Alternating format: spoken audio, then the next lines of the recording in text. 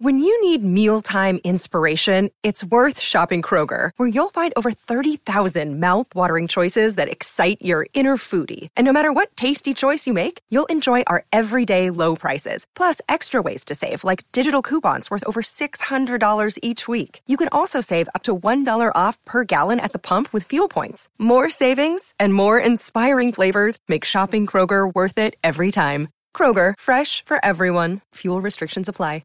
All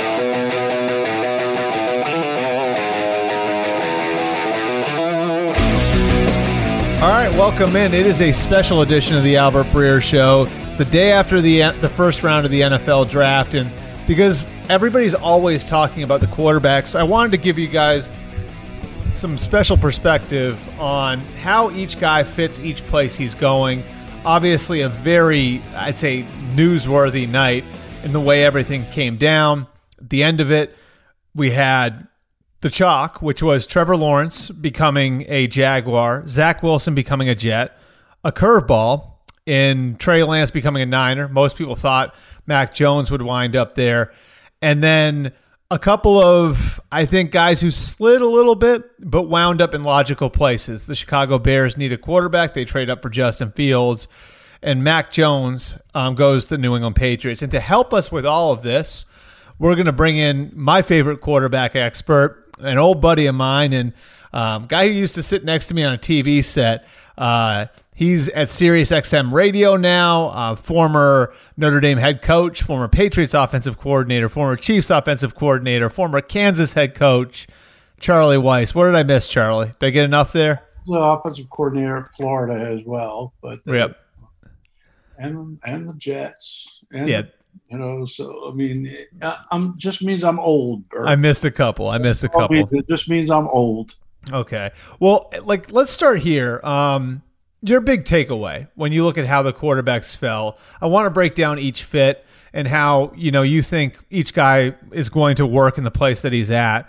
But when you see the 5 guys come off the board in the first 15 picks. Quarterbacks going 1, 2, 3 for just the third time ever. I think 71 and 99 were the other two. What was your big takeaway from the first night when it came to that position? Well, I mean, Trevor Lawrence was everyone's first pick, so that was the simplest one that we could talk about out of all of them. I mean, I think it's one of the reasons Urban took the job, because he knew that waiting in the wings would be Trevor Lawrence. You get one of these players every decade, that come out at least on appearance. That's what it looks like it's going to be. So, I mean, that was the easy one. Really, the intrigue starts after him. Yeah. Because if you look at these other guys, people are all over the place. Now, I know all over the place, it's been assumed for quite some time that Zach Wilson was going to the Jets. The question I have is why? Yeah. I mean, why was Zach Wilson always the guy? Because let's just take Justin Fields and Zach Wilson. Let's take Trey Lance and Jones out of this. Mac Jones out of this for the time being. What does Zach Wilson? What has he done that Justin Fields hasn't done? Yeah. I mean, it's a fair question. Against lesser competition. Right. I mean, I don't get it. Now, I have no disrespect for Zach Wilson. I just don't understand it. I mean, but it did play out that way. So whether the Jets were letting people know that was their guy or not, I mean, it was all over the place that they were taking Zach Wilson. So, and they did. So therefore, that match seemed to be fine. The real intrigue of this entire draft, as far as leading up to yesterday, forget about Aaron Rodgers for a second, but leading up to yesterday was San Francisco giving all that collateral to come up to 3 to take their quarterback of the future, and us not knowing who it was. Yeah. I mean, that's really something if you think about it, that there were only a couple of things that could have happened.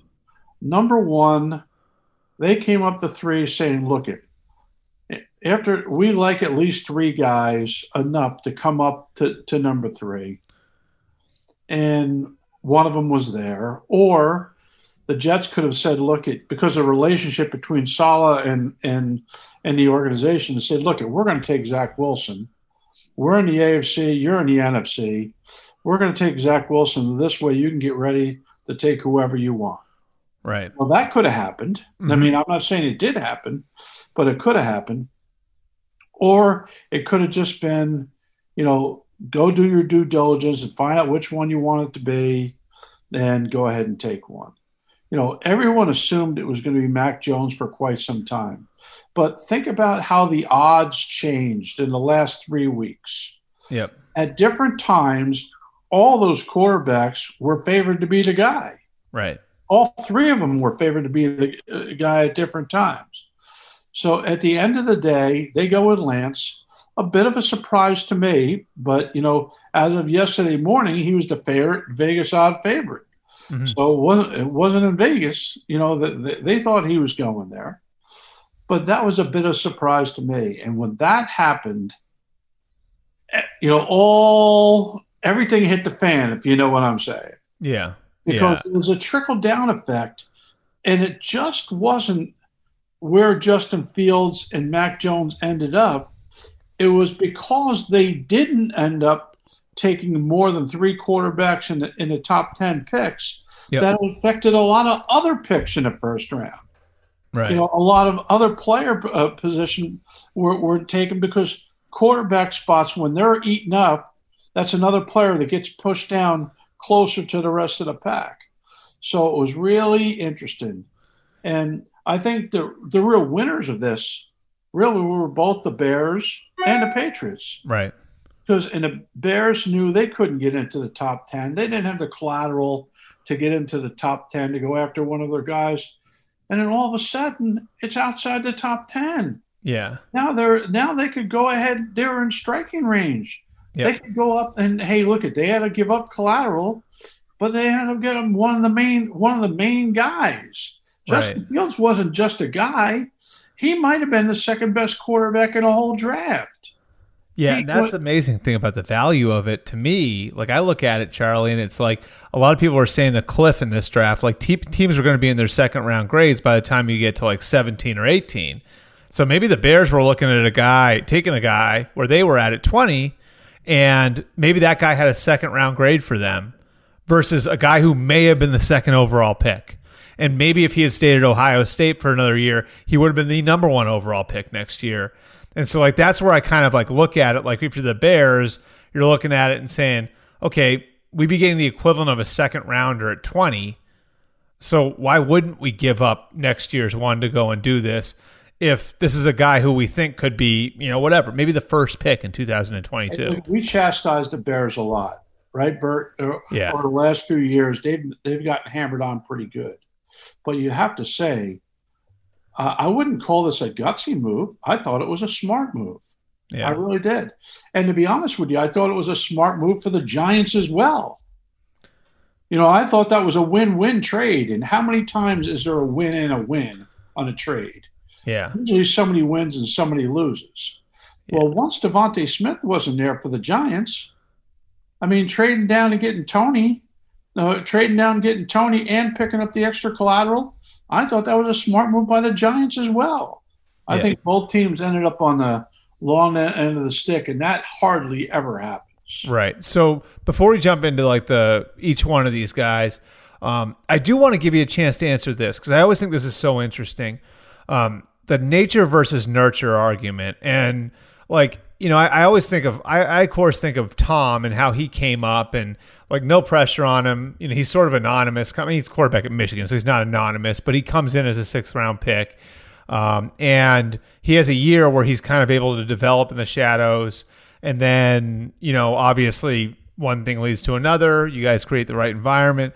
So just like when you look at the way these guys are developed, how big a factor is the situation that each guy goes into? Like, how big a factor is it like one guy's situation versus the next guy's situation in what they'll ultimately become? I think it's underestimated by a lot of people. I do. I think it makes a big difference.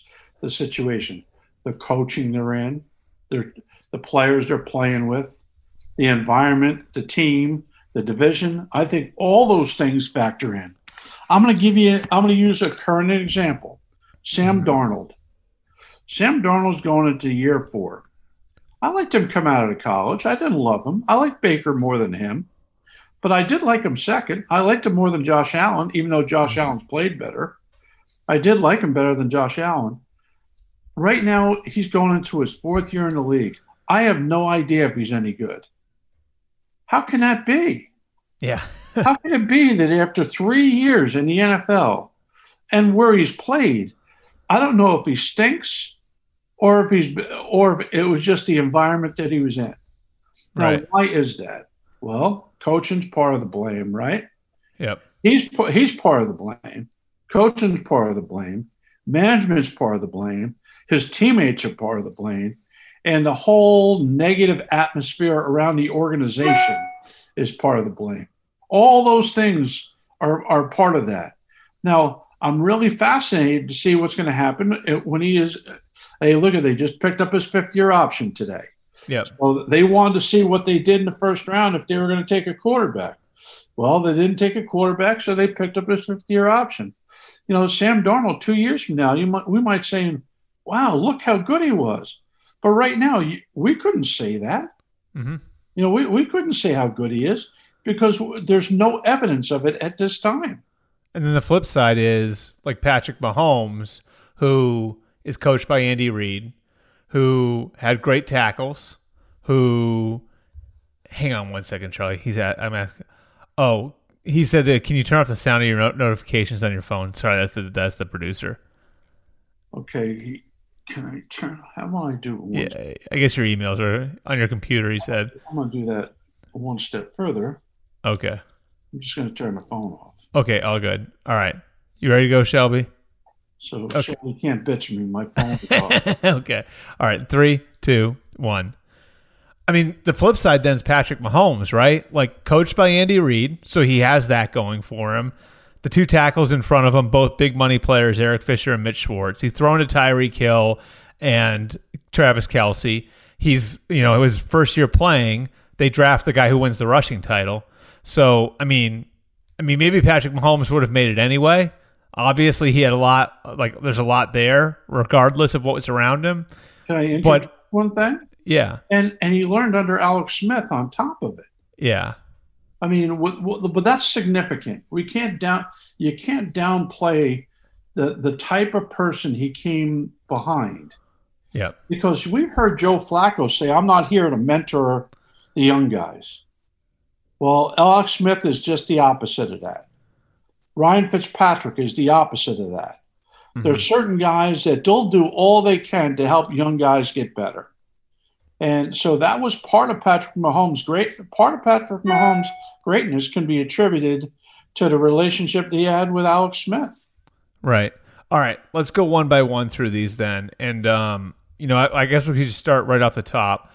Like, do you agree that Trevor Lawrence is a generational prospect? Like you said off the top, like a once since Andrew Luck type of prospect. And then B, what do you think about the fit playing for Urban Meyer in Jacksonville? Oh, I believe he is a generational type of player, number one. And two, I think that Urban is a smart guy. Okay, he brings in 2 veteran guys to run the offense, both Bevel and Schottenheimer, right? He brings in 2, not just one. So you got 2 guys working on that group together, okay? Because Urban basically wants to run the team, not run the offense. Mm-hmm. So he brings in 2 veteran guys, and those guys have been around good players. For example, Russell Wilson, right? And I think they got a pretty good idea when you have a talent to figure out what to do with them. I could say that relatively safely based off of watching and based off of the evidence. Yeah, and it's interesting because you mentioned, Shoddy and Bevel. Bevel worked with Russell as a rookie and started Russell as a rookie. And then Shoddy, if I'm not mistaken, was the OC for Mark Sanchez when he was a rookie with the Jets. So not only those guys have experience with really good quarterbacks, they have experience having started rookie quarterbacks, which I would think makes a difference too. Well, it helps, but really, when you're starting a rookie quarterback, it's like starting anyone for the first time. You have to figure out what they do well and just do more of that. Too many times coaches want to have good ideas, but the players can't handle those good ideas. So what difference does it make if you have a good idea if the players can't handle it? You got to give them stuff that they can handle. What separates Trevor? Like, if you look at Trevor being generational, what separates Trevor? Well, he's got a lot of the qualities that Mac Jones has, only he's much more athletic. Yeah. I mean, Trevor Lawrence is Mac Jones on steroids because he's bigger, faster, stronger, stronger arm. The only thing he hasn't that he is behind Mac Jones is he has not been exposed to as much offensive philosophy as Mac has, both with Brian Dable, when he was younger, and then Sarkisian afterwards. Right. So, coming into the NFL, he has more to learn than Mac does walking in the door. Okay. Zach Wilson with the Jets. What do you think about his fit with Mike LaFleur now, Robert Saleh, first-year head coach, first-year offensive coordinator? They're going to try to take the Shanahan offense there. What do you think of Zach Wilson's fit in New York? Well, see, no one's comparing him to the guy that I would compare him to. Who is? Baker. Baker. Okay. That's who he reminds me of. What do you see? What elements of Baker's game do you see with him? He can make any throw from anywhere, from any position, and tough, athletic. He's probably a little bit more athletic than Baker, but, don't turn down anything, moxie, just because you roll to the left in shorts and throw the ball across the field doesn't make you, God's gift to the world. Okay. Right. And he was playing against a lower level of comp than some of these other guys were. But he reminds me a lot of Baker in his composition. What do you think the challenge, because you coached for both the Jets and the Giants, how is it different playing in New York? How is it different for being a quarterback in New York? And how do you think a kid who grew up in Utah and played at BYU is going to handle that? What sort of adjustment do you think that's going to be for him? Well, he's probably Mormon, so he's going to have to learn where the temple is. Yeah. And not that there's going to be a huge Mormon population, but there's a Mormon population everywhere. So it's not going to be a question of whether or not he can do that. But that's not my point. My point is it's all going to depend on the guidance and leadership of both the coaches and the management. Because I think that anytime a guy comes in, he is going to be your team spokesman on offense, right? Yeah. He's going to be the guy. He needs to be the guy on championship teams. Have you ever seen a quarterback that wasn't the guy when it came to talking to the media? Mm-hmm. I mean, it's always been that way. So I think he's going to need some guidance, and I think that they'll give him guidance. This isn't just going to be just throw him to the wolves, to the media, because as you know, if you just go and you're an outspoken, just go ahead and speak, especially as a young guy in the metropolitan area, you'll get eaten by the wolves, so to speak. So he's going to need some guidance. So are you limiting him then as far as what, are you saying, listen, we just got to you just got to be a football player this first year, and we got to kind of limit what you're doing and keep you kind of away from the bright lights of the city that you're playing in? Or is there no avoiding that? Or do you think he needs to adjust to it and it's better to get that started right away? I know we used to tell rookies, for example, just come in and keep your mouth shut. When you've done something, we'll let you talk to the media.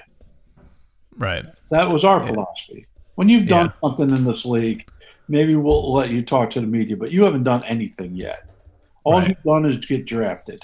You haven't done a darn thing. So just put your nose to the grindstone, and we'll worry about the media later on. Now, when they first come in, there's the dog and pony show. You have to go through it. But other than that, you shouldn't hear a lot of this guy for quite some time. Do you have concerns about him? I mean, you mentioned the comp to to Baker and comparing him to Justin Fields and what Fields has and what he has. Is there anything about his game that concerns you? No, I'm worrying a little bit about social media and things like that, because you better learn about control of social media. You know that, Bert. I'm not telling you don't know. I need to learn control of social media. You do, by the way. But we'll have that conversation some other time. But hey, look, at anyone with some guidance. I remember when I first went to the Jets. Okay, when I first went to the Jets, I remember the first day I was sitting in my office, Keyshawn Johnson comes walking in.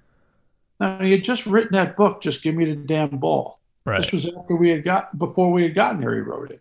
Yeah. So he walked in and he sits down, and I'm listening to him. And after about 10 minutes, I put my hand up. And I said, you know what, Key? I really don't care what you think right now. When you've showed me all these things that you just said, I'll be willing to listen. But until that time, your opinion doesn't mean too much to me. I don't know if anyone had ever said that to him. How do you react? He was fine with it. Yeah. And you want to know something? I have utmost respect for Keyshawn because no one worked any harder than him. Yeah. No one.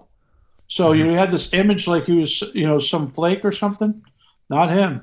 Yeah. I mean, on and off the field, he'd studied tape as well as anyone I saw. And on the field, if you told him, hey, you're really having trouble, keeping your feet in bounds on the sideline on the tight throws, he would keep a quarterback after, and for a half hour, he'd go work on it, just him and that guy.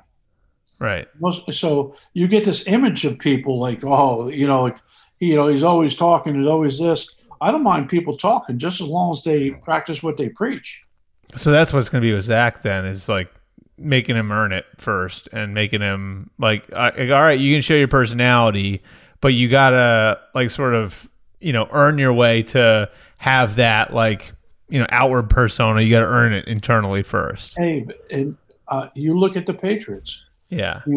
Tommy Brady had it really tough when he was first playing. Yeah. Because Drew Bledsoe was on the team. Right. Now, he was in the hospital at first, but, it was Drew Bledsoe's team. So what's he going to do? He's a second-year player who hasn't played a down of meaningful football. Now, all of a sudden, he's going to act like it's his team? Right. So he had to earn that team. And it's not like you wave a magic wand and it's your team overnight. Right. All right. So let's go then to the kind of the big thing that everybody was anticipating for the last month, which was, what are the Niners going to do at 3? Were you surprised the Niners wound up taking Trey Lance? You've obviously, coached against Mike Shanahan in many occasions. You've been on the field with Kyle before. Were you surprised that Trey Lance was the pick over Mac Jones? I was surprised. I was a little surprised, but I wasn't as time went on. It was Mac Jones, Mac Jones, Mac Jones, Mac Jones. And as time went on, you started hearing more about Justin Fields, and then Trey Lance, then another Justin Fields workout, and another Trey Lance workout where, they're almost personal workouts just for the 49ers. And then you do some study. I know that North Dakota State, even though it's a lower level of comp, plays more of a pro style of football than most Division I schools do in America. Right. They run check with me's, they run under center, they run play action. They run the ball a lot more than most teams do, by the way. But, I know a lot about the program. So it's not like this guy hasn't been well schooled. And then you look at his numbers. I think coming into this year, 28 touchdowns, no interceptions? Yep. You kind of like that ratio a little bit, don't you think? Yeah. Yeah, it's not bad. Well, it's not a bad. It almost looks like a misprint when you look at it on the North Dakota website. It almost looks like a misprint. Yeah. And then didn't he have like another 20 touchdowns running or something like that. Yeah, rush for 1,000 yards. Yeah. And so, I mean, you look at this, and regardless of what level you're playing at, all you could do is dominate the guys you're playing with.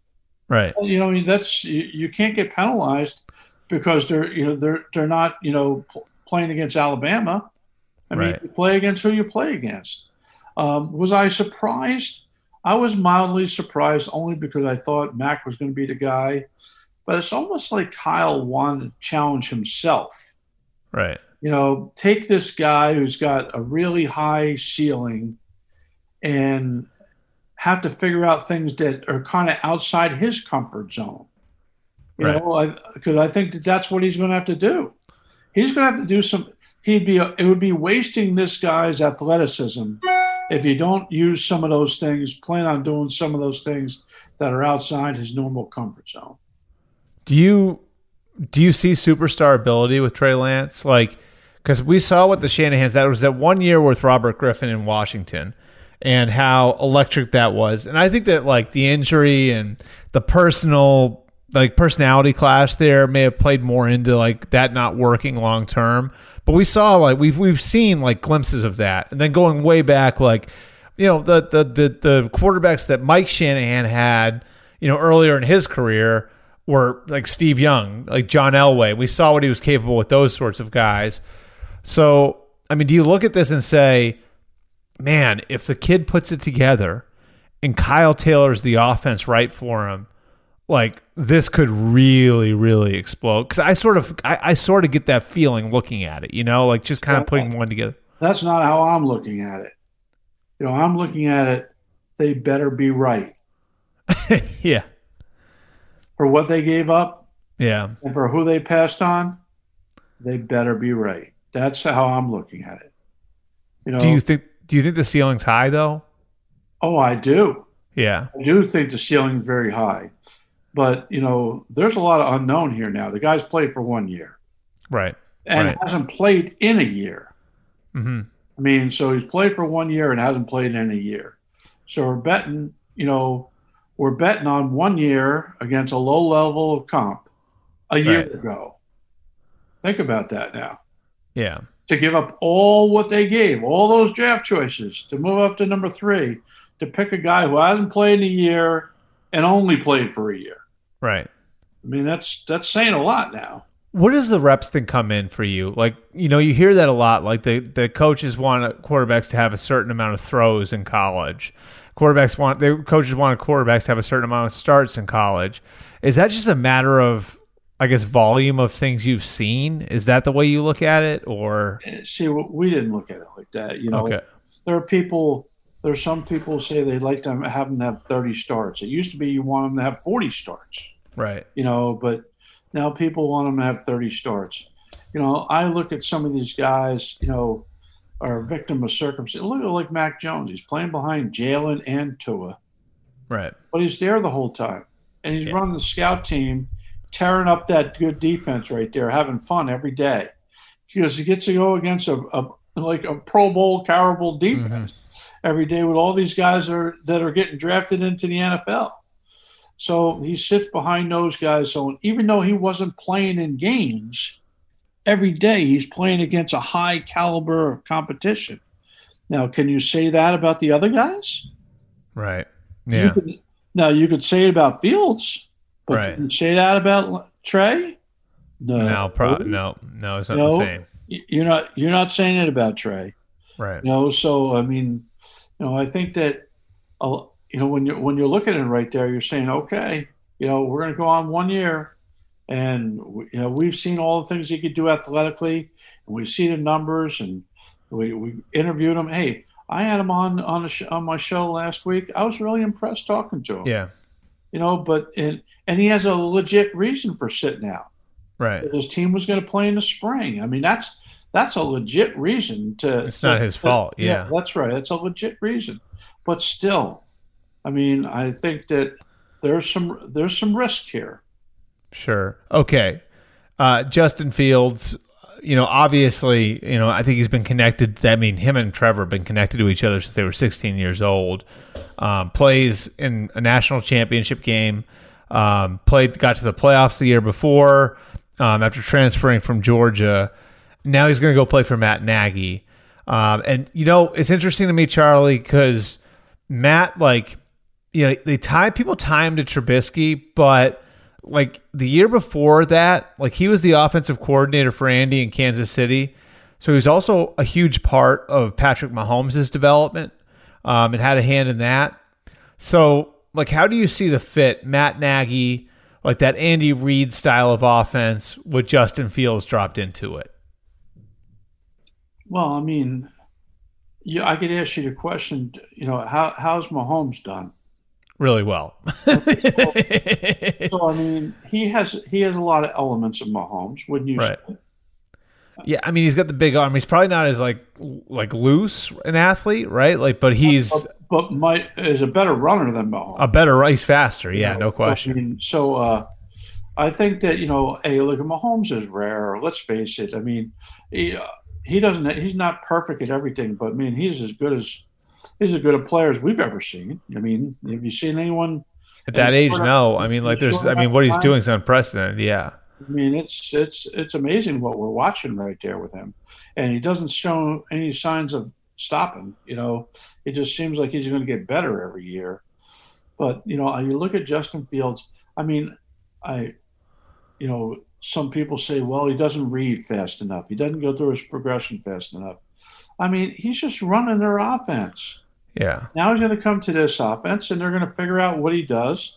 My advice, and I actually gave this advice to somebody close to the organization here today.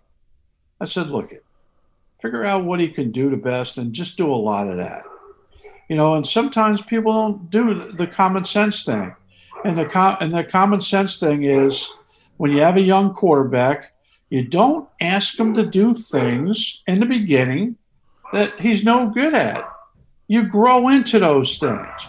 You figure out what they do the best, and then you do a whole lot of that. Was that what was Tom? I just had curiosity. What was Tom good at that you did early in his? Was there something that in the beginning we were dinking and dunking? Remember, everyone says, "Well, he can't throw the ball down the field," right? Because we had a really good defense. Yeah. So when he started playing, we played to our defense. Right. In other words, there'd be times where on third down, I would run the ball, and if we didn't get it, we'd punt. Yeah. And as the year went on, we did more, and next thing you know, he's winning the Super Bowl on a 2-minute drive against the Rams. Obviously he progressed fast, but anytime you have these guys, you don't have to give them everything to do. Right. You have to give them enough to do. That's what you need to do.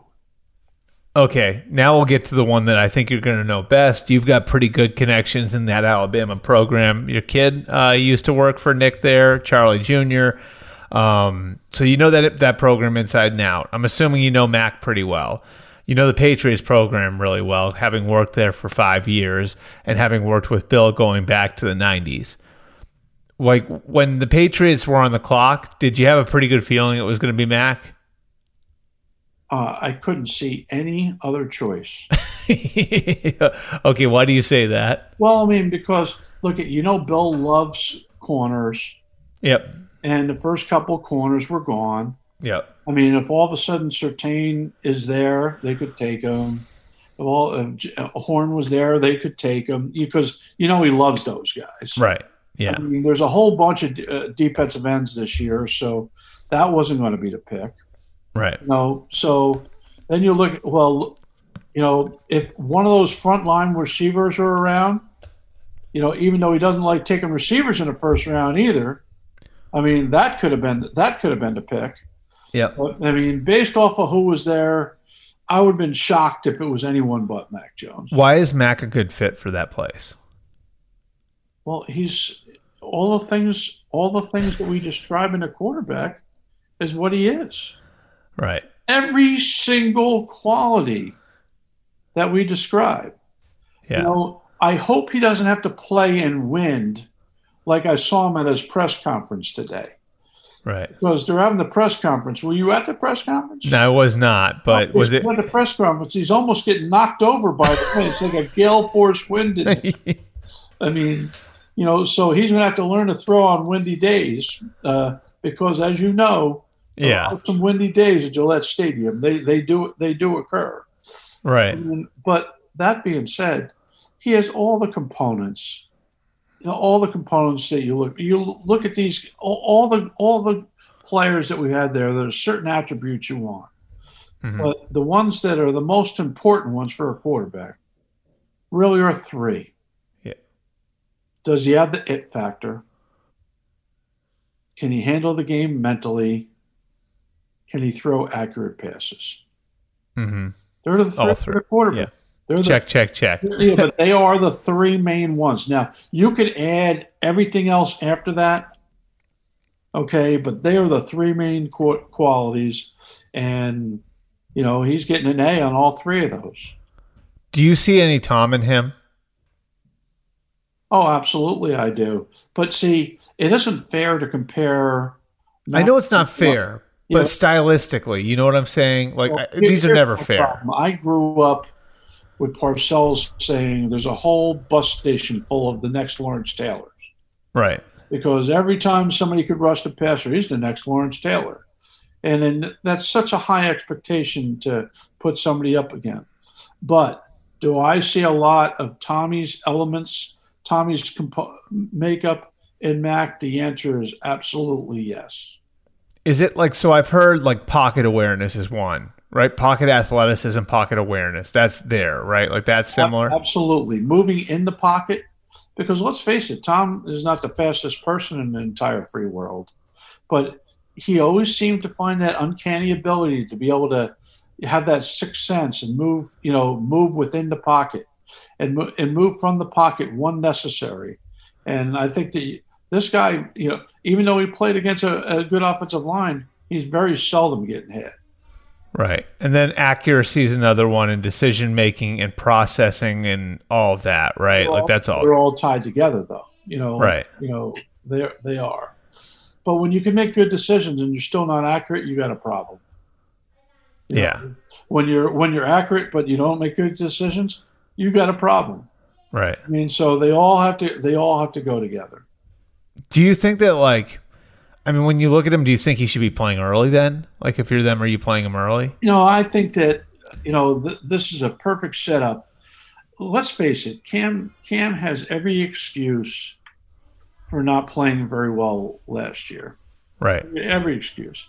Now, he is definitely part of the problem. He himself is part of the problem. But his talent around him was not very good. No OTAs coming in, learning the new system without being there, and in COVID, both in the big picture and the fact that he got it himself. Right. I mean, you add all those things together, it was like the perfect storm. Right. It was like everything that could go wrong went wrong. So a year in the system, a year more grooming on, working on fundamentals. He'll slightly improve his fundamentals, but in reality, all those other things will be better. Therefore, he'll be better. And from what I understand, even though I'm not there, I'm heard he's beloved in the locker room, in the building. I hear nothing but good things about the guys, which is a very strong positive. So from my standpoint, with that being said, when Mac plays, it'll be a combination of two things. When Mac is ready and when Cam gives him reason to play. Yep. Okay. So, because if Cam doesn't give him reason to play, then Cam should keep playing. One last thing on the Mac Brady comparison, because I thought this was interesting. I talked to a coach who knows Tom, who interviewed Mac during the process, had a Zoom interview with him. And he said that, like, the personality really struck me like Tom. And I asked, what do you mean? And he said, cocky humility. Does that make sense to you? Yeah, because this guy doesn't, here's a story I've heard. I heard that he used to get Saban mad all the time on Show Team because he wouldn't just throw to the circled guy. Okay. You know, a lot of times those guys who coach defense want you to throw to one guy, whether he's open or not. Yep. Because they want them to have to make a play on that. Mm-hmm. So Mac wouldn't do that. He'd throw to whoever was open on the play, and I heard Saban would get mad all the time. Well, I mean, you've got to have some guts with Saban to do that now. Yeah. I mean, you're a college kid playing on the show team. You have to have some guts to not throw to the circled guy. Right. And that shows what? Competitiveness to you? That shows like some moxie, right? Yeah. I'd say more moxie than competitiveness, because it's showing them saying, look, I'm gonna throw to the guy who's open. I'm not gonna just pacify you and throw to the guy who's triple covered. Was Brady a pain in the ass on the show team? Oh, absolutely. He was in 2000. competitive. Yeah. I mean, he was competitive. He was competitive on the show team. Competitive. Yeah. Yeah. So, okay. Before we let you go, one last thing, and I think this is just kind of hovering over all of this, and that's the Aaron Rodgers situation. So I have to ask you this because, you know the position so well, and you've been around great players at the position. Obviously that situation sort of feels like it's disintegrated over the last year or so since they drafted Jordan Love. If you're Matt LaFleur and Brian Gutekunst, the head coach and general manager in Green Bay right now, what are you doing? How are you handling this? Well, I think it's one of three things. Okay, so I'm going to go over the three things. You wait till after June 1 and trade him, because the cap hit would be too bad this year. I mean, so if they trade him, it wasn't going to be before the draft. It would just get massacred. Okay, which I don't think it's going to happen. But you might say, let's give a hypothetical. Maybe that's the reason why Denver didn't take a quarterback. Right. I'm just using that as a hypothetical. I don't think that's happening. I think you just hold on to him and say, we're playing with you this year, and then we'll worry about next year. And I think that he's a possible holdout. He's a possible holdout guy.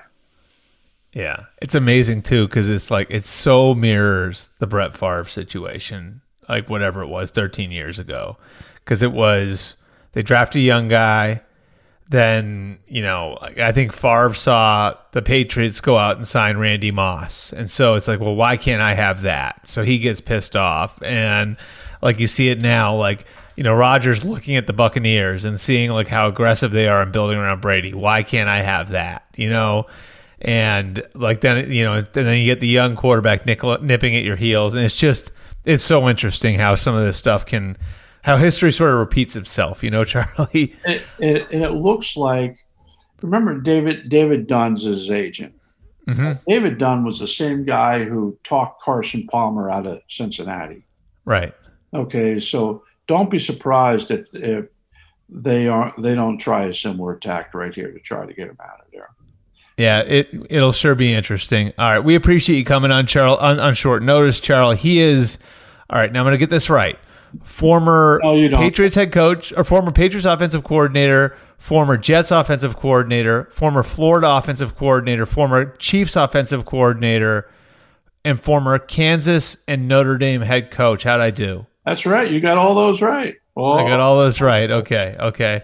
Always appreciate the time, Charlie. And we'll have Charlie back on again soon. Appreciate you guys coming out for this special post-first round episode of the Albert Breer Show. Be sure to listen to and subscribe to all of our podcasts. This podcast, the MMQB Monday Morning Podcast, the Weekside Podcast. You can find us wherever you find all your shows, Spotify, Stitcher, TuneIn, Google Play, Apple Podcasts, wherever you guys get your shows, we are there. We'll see you guys to wrap up the draft coming here in a few days.